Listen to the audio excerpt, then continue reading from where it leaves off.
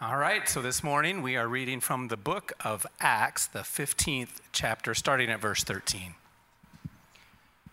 After they had stopped speaking, James answered, saying, "Brethren, listen to me. Simeon has related how God first concerned himself about taking from among the Gentiles a people for his name. With this, the words of the prophets agree, just as it is written, after these things, I will return, and I will rebuild the tabernacle of David, which is fallen. I will rebuild its ruins, and I will restore it, so that the rest of mankind may seek the Lord, and all the Gentiles who are called by my name, says the Lord, who makes these things known from long ago." This is the word of God for the people of God. You may be seated. Thank you, Steve. Well, good morning, church. I think we can legitimately say today we will accept the name God's frozen chosen. You know, we always used to joke about that. I said, "No, I'm living up there." In fact, I sent a picture back of my car's thermostat this morning. It had -1 degrees. I said, "Oh, I got to take a picture of this." And so anyway, one dear friend said, "Well, you're the one that chose to go up there." But anyway, God is at work. And not that I ever want to have one of the other staff members sick, but when Brad called me early this morning, I said, "Yeah, I'm game, I'm loaded." Because what I've been doing, I've been working on a Bible study that we're going to teach in one of the small groups on Friday morning with Linda Smith, and it's called the Tabernacle of David.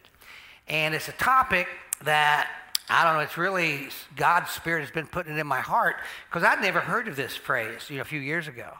And I think for some of you, if you're honest, you're going, "I don't know what in the world you're talking about," but all I can know is this: God's going to do something in our church this year, and it's related to this. It's been on the hearts of all the pastors, and it's just something that God is stirring up. How about, have you heard somebody say, "What do you think God's doing? What's God going to do in 2024? Well, all I know is this for certain: Jesus is closer to coming back today than he was this time last year. How many of you know that's a heavy truth? Yeah, we're closer. We're closer today than we were yesterday. And people say, "Well, when do you think Jesus is coming back?" And I'm going, absolutely he's coming back. He said he would. In fact, he gave us some signs. He said, look, when you hear wars and rumors of wars, when you see famines and earthquakes and pestilences, and, I'm going, are you kidding me? They're everywhere.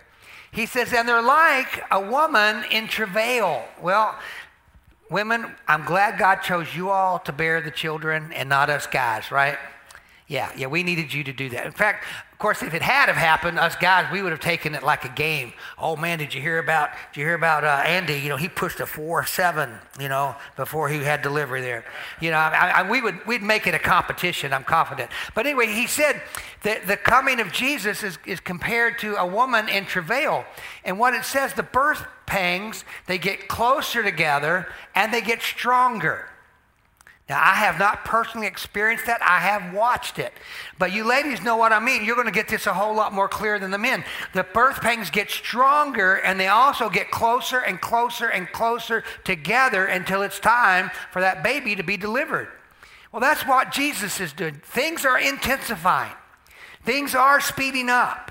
And Jesus is one day soon, I believe, it says his foot's going to touch Mount Olive.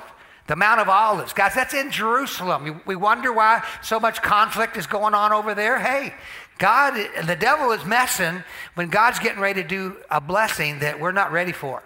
He's coming. Can you say amen to that? Now, what I'm talking about really doesn't have anything to do with that, but I wanted to say that first. No, I'm just kidding. I want to say this too before I open up this scripture. Men, on the 27th of this month, in 2 weeks from yesterday, we're having our men's ministry breakfast again. Okay, I just wanted to get that out there. Please make a note of that. Let me say, wives, we're going to have a men's breakfast, and you're going to want your husband to come. So mark that on his calendar. All right, there you go. Well, look over in the book of Acts, chapter 15. If you have it, it's going to be up on the screen. This is something that is historical, and I've got to be saying honestly, as much as I've read the Bible and as much as for years, I just breezed through this passage without any real understanding of what it was talking about. Here was the situation. God was moving. God was moving. I mean, Jesus Christ had come. He had paid the penalty for all of our sins and the sins of both the Jews and the Gentiles. Those are non-Jews. He had paid the sin penalty for all of us, all the world, forever. He had paid that penalty, and he was buried. Of course, he was resurrected. He ascended back to heaven, sent the Holy Spirit, and he was working. The Spirit of God was moving all over the world. In fact, not just in the Jews who Jesus came to first, but he was ministering and revealing himself in power to the non-Jews. That's us. We're called Gentiles. Okay, so they had a big problem though. The big question was, do these Gentiles have to become Jews in order to be Christians? And the answer, of course, is no. But boy, they had a hard time with that. Do these new Gentile Christians have to adopt all of the Jewish customs that we have let flow over into our walks with Jesus Christ? And of course, the answer is no. Big problem though. Big problem. And so they had this giant conference. It's called the Council at Jerusalem. It's in Acts chapter 15. I mean, and everybody, who's who of the early church was there. I mean, it says all the early apostles. It mentions the apostles, all of them marked by name. It says even some of the sect of the Pharisees who had gotten saved. Those are the troublemakers, but they were there. Peter was there. The Apostle Paul and his partner Barnabas, they were there. And of course, Jesus' earthly brother James was there. And so they talked about this whole thing about what does a person really have to do in order to be saved? And then we know it's faith. It's grace and faith. It's putting our faith in what Jesus Christ did for us. And that's only because God is merciful to you. He basically said, you'll never be good enough to say, God, you owe it to me, right? So here's what happens, though. So they're in the midst of this, and finally, James stands up. How many of y'all been in a meeting where everybody's giving their opinion, and then one person stands up, and it's kind of like it all comes together? How many of y'all? Yeah, we've been there. The word of wisdom's coming, and so James, Jesus' earthly brother, says, brethren, listen to me. Simeon has related how God first concerned himself about taking from among the Gentiles a people for his name. You go, who's Simeon? We're going back to the Christmas story now. Simeon was that guy who was waiting in the temple to see the Messiah.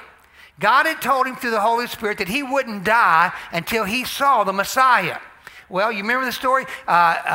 Mary and Joseph came in, had Jesus, and Simeon was the one who says, this is the light of the Gentiles, the hope of all Israel. So he's referring back. Remember, Simeon prophesied that the Gentiles were part of God's plan. Verse 15, with these words, the prophets agreed. Now, I'm going to say a whole lot in a short period of time, so thanks for taking notes. He quotes an Old Testament prophet named Amos. Amos lived about 220 years after King David had died. And he prophesies something that James repeats here, and listen to this. This is what he says. He says, guys, we're summing up this whole question about do Gentiles have to become Jews in order to be saved? And he quotes this verse, which just seems totally irrelevant. I mean, to me, it doesn't relate. This is what he says. He says, in the last days, after these things, I will return and I will rebuild the tabernacle of David. Will you say tabernacle of David? Tabernacle. Now, I read this a lot. I really read the Bible a lot when I was first saved. And I know I'd read this and read this and read it. But somehow I never once asked myself, what's the tabernacle of David? And maybe you're there. I know a few of you are. I will rebuild the tabernacle of David, which has fallen. I will rebuild its ruins. I will restore it so that the rest of mankind, that's us, may seek the Lord, and all the Gentiles who are called by my name says the Lord who makes these things known from of old. Okay, hang with me here. We're going to do some stuff. So the question on the table was, do Gentiles, that's us, have to become good Jews in order to truly be right with God? The answer is going to be no. James quotes an Old Testament prophet, and it's about rebuilding something called the Tabernacle of David. Now, let me just tell you, this is not the temple. And some of you are going, Pastor, come on, is this going to get any better? Yes, I promise you, okay?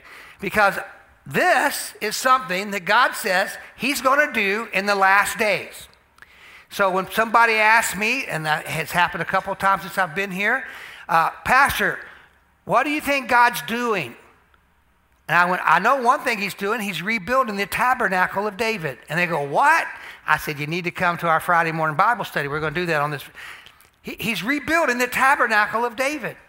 That's something he said he was going to do. And you say, why? So that more people can be saved. So let's dive in here, okay? What was the Tabernacle of David? And will you be honest with me right now? How many of you have never heard of the Tabernacle of David? Come on, be honest. Okay, all 6 of you guys. I'm going to preach looking at you, okay? So don't be intimidated. No, I mean, honestly, we've all heard that, but what is it? I didn't know, and I got a doctorate degree. You go, you're kidding me. You? Yeah, but what is the Tabernacle of David? Okay, first off, what was the Tabernacle of Moses? Y'all remember some teaching on that? How many of y'all have seen the movie? That helps a lot, you know, the Raiders of the Lost Ark. That'll help you get into it.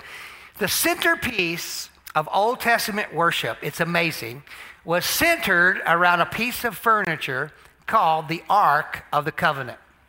The Ark of the Covenant was something that God had told Moses to build. It's over in Exodus 25 if you want to read off the screen. I think it's up there. And in Exodus 25, God was showing them how he was going to reveal himself to those people. Now, guys, God's always doing that. You got to know this. I know at the end of the last service, we were praying for families that had family members that were separated from God. And can I tell you, we all have people that need to know Jesus. But here's the thing. They don't just decide, oh, I want Jesus. You can't do it. You didn't decide, oh, I want Jesus. God is always working and revealing himself to people. That's how it starts. God is always the one who initiates a work in the hearts of people that he created. And that's what he did with Israel. He started showing them who he was. And he revealed certain things, and he would do certain things and show new characteristics of his nature and who he was. Well, when he started these people of Israel, he brought them out of Egypt. He says, this is what I want you to do, Moses. I want you to build me a tabernacle. This is the tabernacle of Moses. He said, I want you to have this furniture in it. But the centerpiece is going to be the Ark of the Covenant. He says it's going to be a box. He gave the dimensions of it. He says you're going to cover it with gold. He says inside the box you're going to put those 10 commandments that I gave you on Mount Sinai. So those original 10 commandments were placed inside that Ark of the Covenant. He says, now Moses, you're going to put a lid on top of it, and it's called the mercy seat. That's where the blood offering, the blood that you get from your sacrificial offerings, you're going to sprinkle it. Now this is God. Wasn't my idea. This is how he's choosing to reveal himself. He says on top of this mercy seat, you're going to have some angels carved. You're going to have the wings going up, and they're going to have their wings going sideways. It looked like a throne. And this is what he says in Exodus 25. He says, Moses, from the mercy seat, I am going to meet with you. From the mercy seat, I am going to speak with you. He says, from the mercy seat, you're going to experience my glory. Now you say, what? All because of a piece of furniture? Yes. God's choice. He's revealing himself to a people. He's trying to bring a people to himself. And he says, this is going to be something that I'm going to lead you to do, and I'm going to show you who I am. Now, from that mercy seat, God directed Moses, God directed the people, then he directed Joshua, and it was all part of God display of power in the earth. Now, y'all hanging with me? This is in the Tabernacle of David yet? Y'all still with me? That wasn't very affirmative, but I appreciate your effort anyway. So anyway, the Ark of the Covenant was central. But now, here's what happened.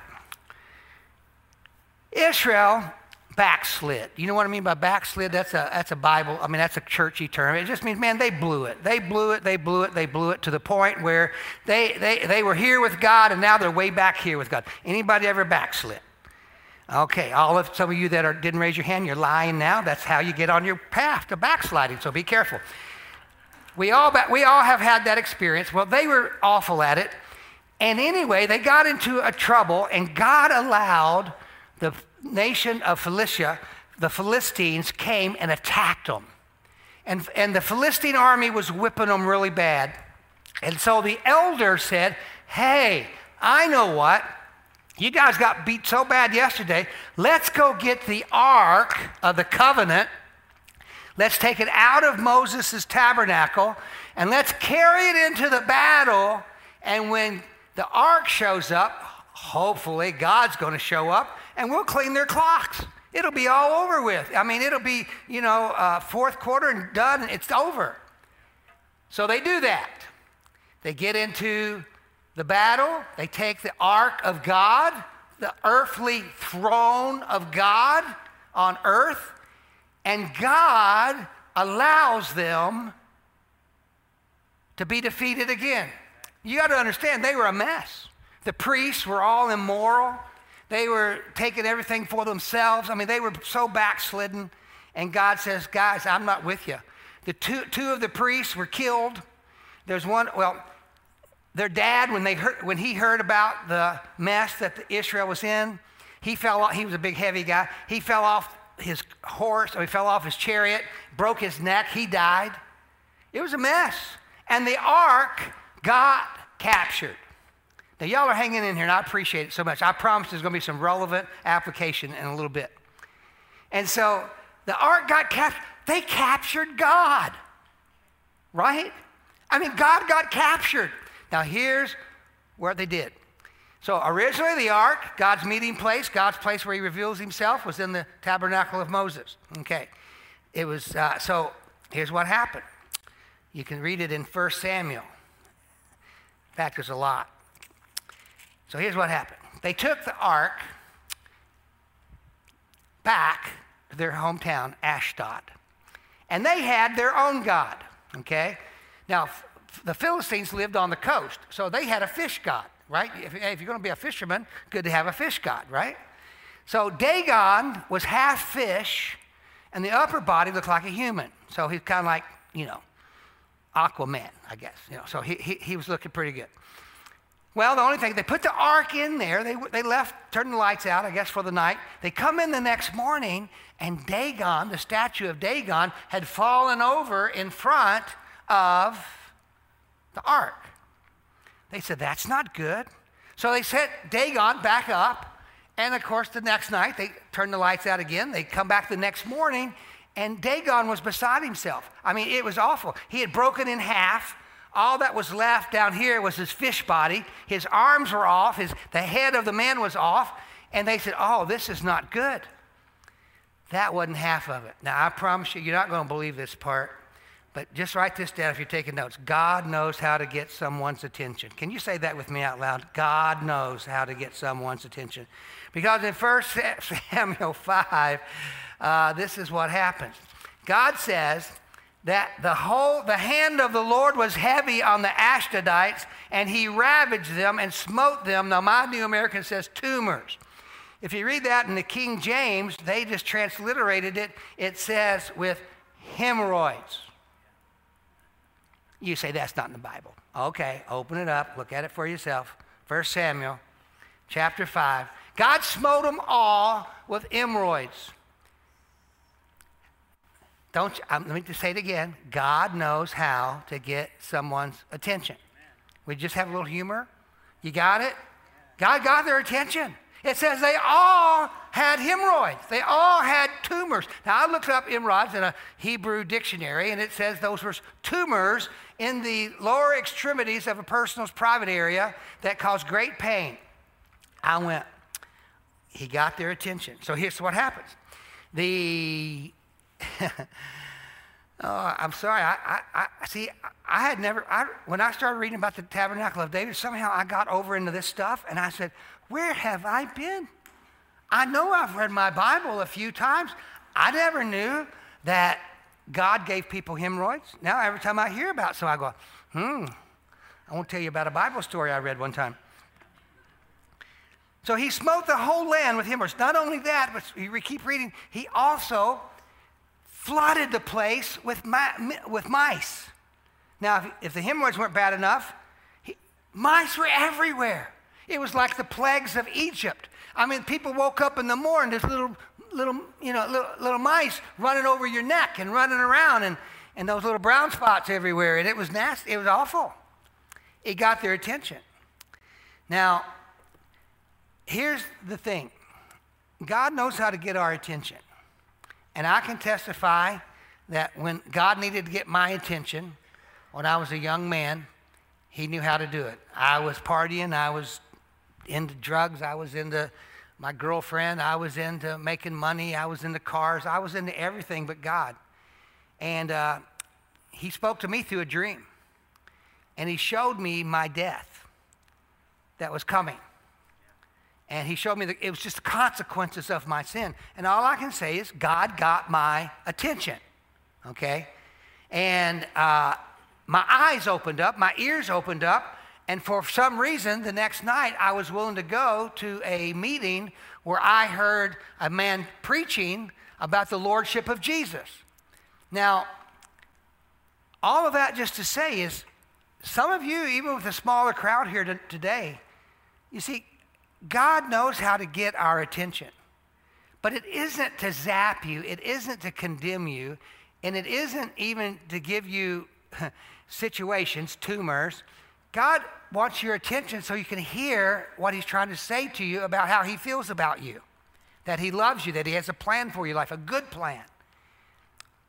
That's his purpose. We're all about changing our situations, right? We want our situations changed. Can you just write this down if you're taking notes? You see, God isn't about changing your situations. He's interested in using your situations to change you. God allows situations. God can even orchestrate situations in your life in order to get your attention, just so he can reveal who he really is to you. He's not the zapper. He's not just a tormentor. He wants to bless you. He wants to show himself to you. He wants to reveal himself to you, that he's a merciful God. Now, we're going to see the Ark of the Covenant is this picture because, yes, there are laws. Yes, there are rights and wrongs. Yes, there are some do's and do-nots. But the thing is, all of the law of God is covered by the mercy seat, which is the mercy of God, the grace of God. And God wants us to see that. And he did something historically in the life of King David. You say, well, I thought I was going to be hearing about Ruth. Well, you are a little bit, because King David was actually Ruth's great-grandson. Yeah, Boaz and Ruth had kids. Well, anyway. So what happened to the ark? It got captured. It's over in the Philistine area. God's getting broken up. Everybody's getting hemorrhoids, and everybody's having mice everywhere. And they came to their sin. Well, first off, it says, hey, man, let's get it out of Ashdod. Let's send it over to these people in Gath. Those were countrymen. They were supposed to be friends. Let's bless our friends, too. So they sent it over there, and everything broke out over there. They sent it to Akron, which is another big city in the Philistine. Hey, let's bless them, too. So they sent it over there, and finally, the 5 main territorial rulers got together and said, look, we've got to get rid of this ark. It's killing us. Well, so they came up with a plan. Now, here, we're already in 1 Samuel 6 now. So listen to this plan. Guys, you're going to have to read your Bibles because you're not going to believe this is in there. This is the plan they came up with.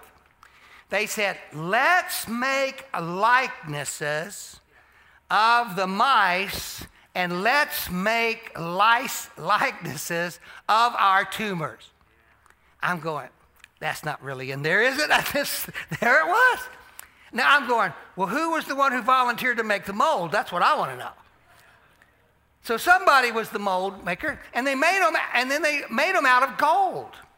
So they said, here's what we're going to do. We're going to send the ark back, and we're going to put all of these sacrificial emblems, these little sacrificial ornaments of golden tumors and golden mice, and we're going to send it back to Israel. And here's how we're going to send it.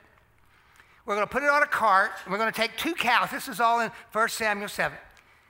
He said, we're going to take 2 new mama cows that's got babies at home.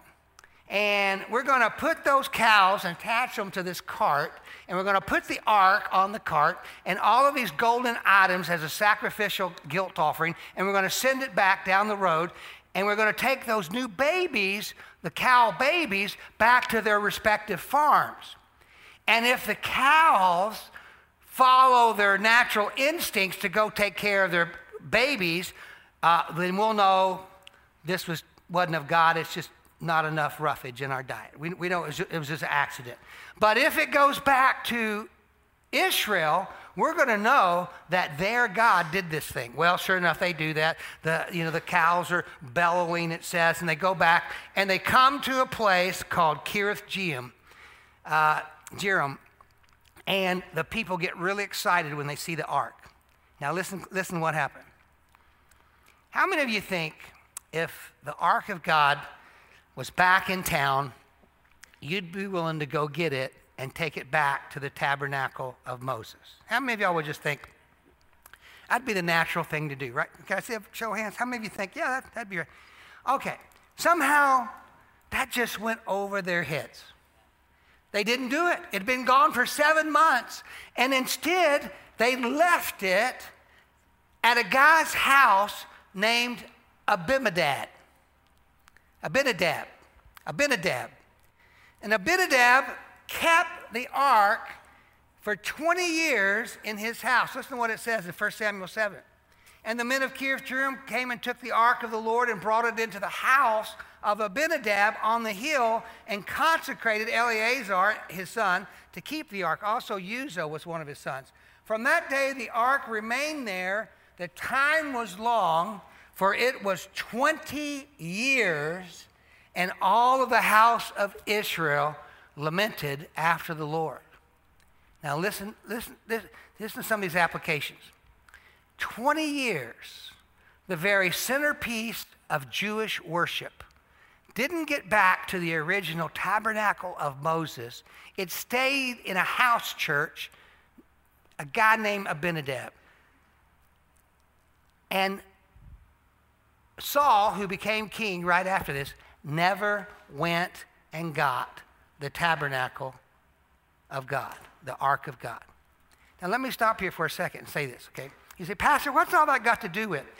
Here's what it's got to do with. 2024, God's given me a word. I believe several other people around the country have had the same words. God's given our staff a word. Things are going to happen in 2024. Things are going to happen for our church. Things are going to happen in the lives of the people of our church. Things are going to happen in our country. Things are already happening in the world. I'm not prophesying the third world war is coming.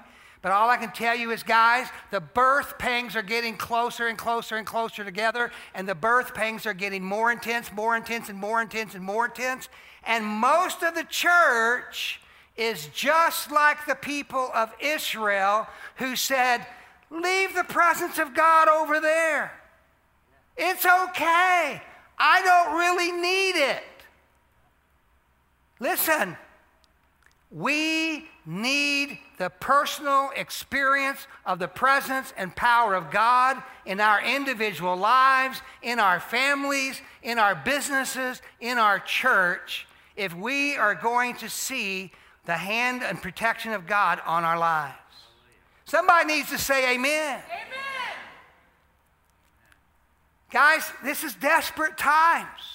So, Pastor, how did you get chosen this morning? I'm not saying God made Craig sick, but I was cooking this last night. I didn't even know I was going to get to preach today. But I was writing this down for a Bible study that we're going to do on Fridays. And I'm convinced God is at work in this church. And I will say, I will say, thus says the Lord. I'll say this as a word that God has given me, and I'll speak it in agreement with our other staff because we prayed about it in staff. God wants to bring revival to this church. When God brings revival to a church, it starts in the individual hearts of His people. And the heart is, God, I want you. Now listen, this is where King David was. And this is why King David, it says in James, that God is going to rebuild the tabernacle of David. Because here's what happened. David was just a lad when Saul became king. Samuel anointed him when he was 15 years old that he would become the king of Israel. 15 years later, that became a reality. 15 years later, David, when he became king, defeated the rest of the Jebusites who lived in the city of Jerusalem, and he set apart the part that was called Mount Zion. It was Mount Moriah, was the exact place where Abraham had offered up his son Isaac, but God interceded. It was on that very, very place that God said to David, build me a house. Now, David wasn't allowed to build the temple, but he was allowed to build a tent. All it was a giant tent. Now, here's what happened. David conquered Jerusalem. He had that done. And then the first thing he did as far as official business, he says, guys, let's go after the ark. And David went to Abinadab's house and through a couple of crises, but he brought the ark back from Abinadab's house and he put it in this tent. It was called the Tabernacle of David. Now listen, let me tell you what God did. This tent didn't have all of the boundaries and the rooms that you had to go through in order to get into the presence of God. God had shown David, hey, put it in the middle of this giant tent. He says, and people can come into my presence. David instructed, over 2,000 volunteers of Israel maintained the ministry of the ark of his tabernacle, the ark in his tabernacle. He had singers. The scripture says, you can read it, he had musicians, he had stringed instruments, he had cymbals, he had horns, and it was 24/7, 365. Worship and praise at the tabernacle of David never stopped. But now here's the thing. You say, well, why is that such a big deal? Here's why it's a big deal. It wasn't about religious tradition. It wasn't about forms and formality. It wasn't about, traditions of men and women. It was about this, understanding and experiencing the grace and the mercy of God. And guys, that's where God's bringing us. And here's what James prophesied. Here's what James did at the Council of Jerusalem. He says, guys, y'all can argue about so many things, but here's what God is saying. In the last days, God is going to rebuild the tabernacle of David. Now, guys, I don't think he's talking about a physical building. It's not like every church needs to go out and put up a tent. That's not what he's talking about. But God's going to rebuild the tabernacle of David, which is an understanding in the hearts of the people who come in. I can come boldly before the very presence of God because of the blood that has been applied on my behalf. I can come boldly and expect to experience God's supernatural manifestations in my life. Now, guys, I hope somebody in here this morning is feeling a hunger for that.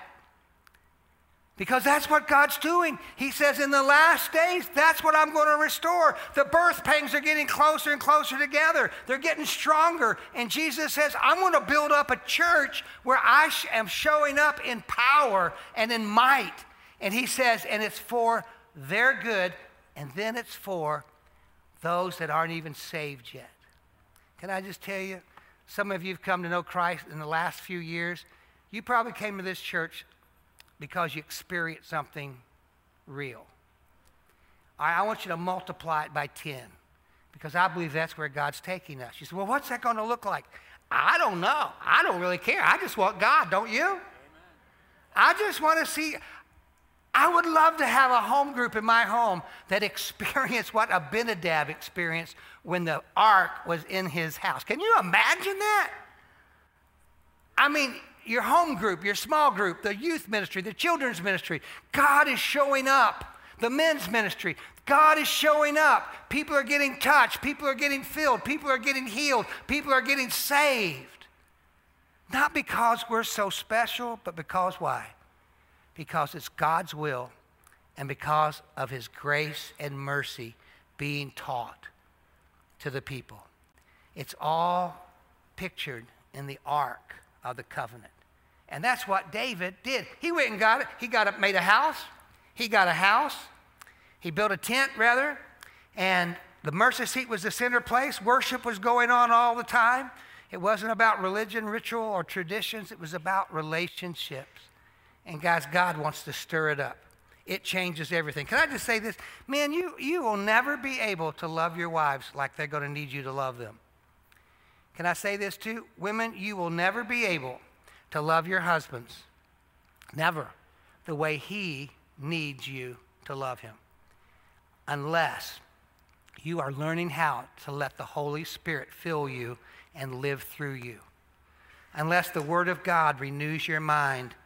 And guys, can I just tell you, that doesn't happen with a let's just go to church mentality. It happens when you bow the knee of your heart and you yield yourself and you come with abandonment. You come and you see an ark and you choose to celebrate. You choose to bow the knee of your heart and you choose to worship. That's what God's doing. So this morning when Brad called me at 5:45 in the morning, he says, Pastor, you got anything to share? Because he's doing what we've been talking about for the last while. And he said, I really don't think I'm supposed to, not teach my class. And I said, man, you know I'm always game. And I feel like God gave me this message a couple weeks ago. I had some rough notes. But I want to speak this as a word. It's a word for your families. It's a word for this church. It's a word of revival for this city. It's a word of revival for Indiana, the state. I believe it's the word of God for our country. I believe God wants to bring revival. And I believe God's going to raise up some people, and I believe we're going to be part of it. Can you say amen? I want to see SCC being part of the move of God in this area in these last days. I believe that's our birthright. I believe that's God's plan. Can you say amen one more time? Say, Pastor, what do we do with this? I want you to hunger. I hope there's a hunger getting stirred up. I hope there's a desire being stirred up inside of you for more of God, not a complacency. I don't want to be like those Israelites that said, hey, the Ark of God's down there, Kiriath Jearim. I don't know what's happening down there, but I'm going to still make my offering over at Mount Gibeon at the Tabernacle of Moses. I'm just going to give my tithe. I'm just going to give my sacrifice. David says, no, guys, I want you to meet the living God. I want to know God. Amen? From the inside out. That's our thing. Here's our invitation today. We're going to sing that song we sang last of the last set. But I want to open up the altar. I want to ask at least a few of you to come and to pray up here, kneel down and agree with me and agree with our staff and our elders for revival to come to our church. Will you pray that? So, well, Pastor, that sounds pretty radical. No, it's more than radical. It's absolute. Will you pray that way, though? Guys, remember this illustration. The birth pangs are getting stronger. They're getting closer. Jesus is coming. He is coming. And we need to be the people that are ready for the harvest. So I would invite any of you that want to come and just kneel and just pray with your spouse or pray by yourself. And all of us stand. Will you stand with me? And we're just gonna sing this song as a commitment and a worship, because this is something that God's going to intensify in our church. It's just personal, intimate worship in His presence.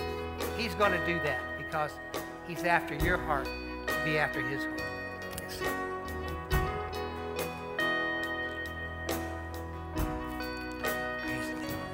1,000 times I failed, still your mercy remains.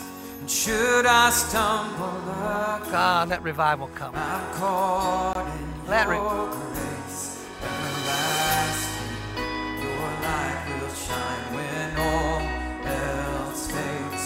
Never ending, your glory goes beyond all things.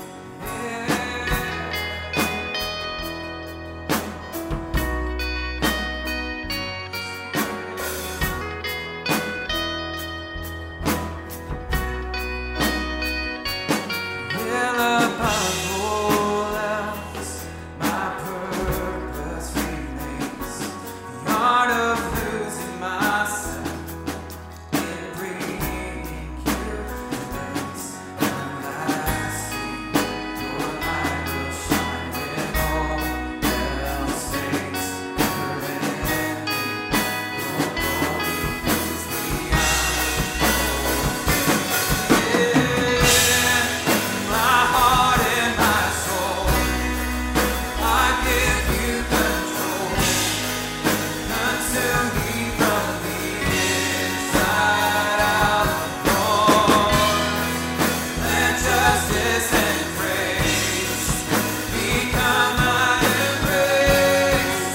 To love you from the inside out, everlasting. Your light will shine when all else fades, and never ending. Your glory goes beyond all fame, and the cry of my heart is to bring the embrace from the inside out. Lord, my soul cries out, oh, everlasting. Light will shine when all else fades, and never ending. Your glory goes beyond all fame, and the cry of my heart is to bring the embrace from the inside out. Lord, my soul cries out,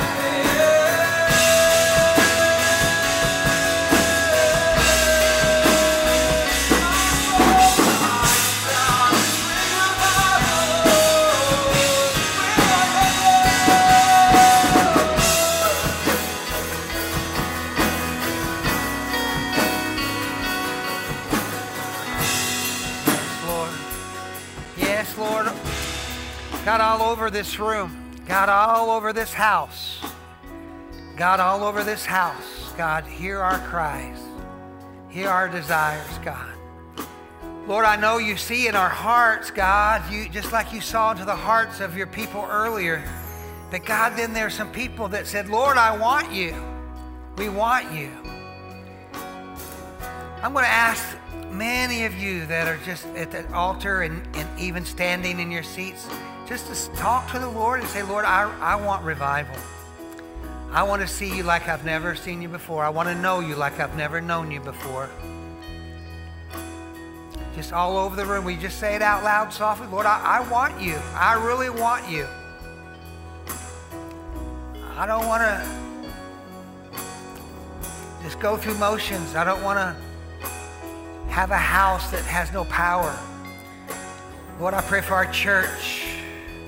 Pray for our church that we'd be a place of prayer and a place of power, God.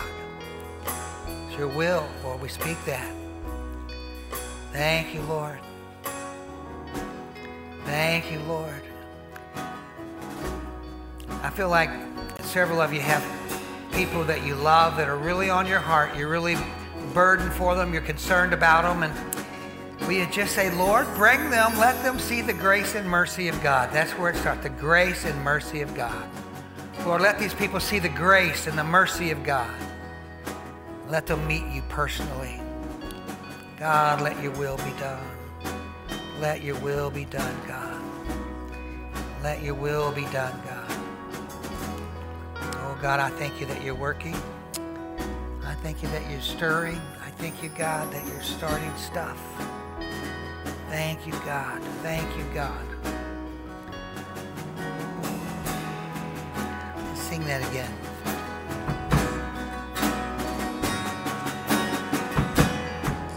My heart and my soul, I give you control.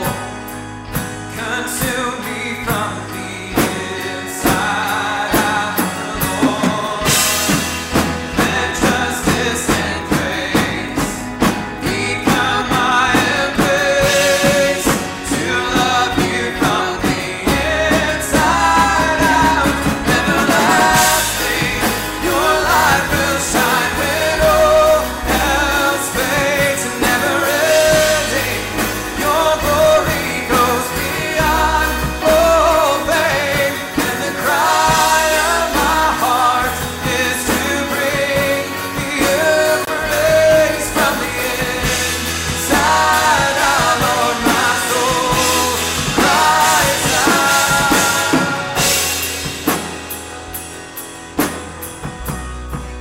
Thank you, Lord. Thank you, Lord. You know, a lot of you over these next couple of weeks are still setting aside some extra time every day just to press into God's presence. Would you maybe take some of that time as you read the book of Ruth, but also go back and read some of this story? And then just let God fill your heart with desire. See, he will do that. See, God says in Philippians that he gives us both the desire and the power to do his good pleasure. So until you have his holy desire to go after him, you never will. But God will do that for you. And blessings come, blessings come, blessings come. In Numbers chapter 6, here's the blessing that these guys spoke over each other. He says, may the Lord bless you and keep you. May the Lord let his face shine upon you. And that's what I pray. Shine upon every one of us, we your children. Let it come. In Jesus' mighty name. In Jesus' mighty, mighty name. And all the people said, amen. Amen. Amen. This is sweet. God's working. God's working. I just want to speak this as a word to our church. Revival's coming. And it's not so much because we want it first as much as he wants it for us. And as we agree with him, saying, Lord, let it come. Lord, revive me. Let your spirit flow through me. We're going to be a growing, maturing house this summer, this year. We're going to see God move. We're going to see God restore. We're going to see God bring people in. Almost 30, over 25 people over in this class. We're going to have baptism at the end of the month. We're going to have almost 30 people being baptized. God's working. Amen? Amen. God bless you. Amen.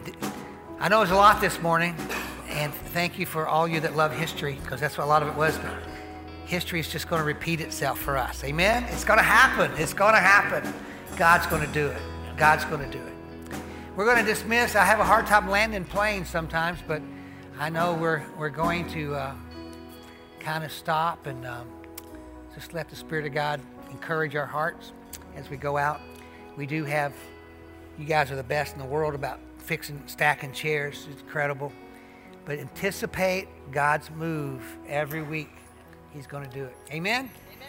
All right. I know I keep saying amen. That means do it. Do it. All right. God bless you. You are blessed and you're dismissed. God bless you.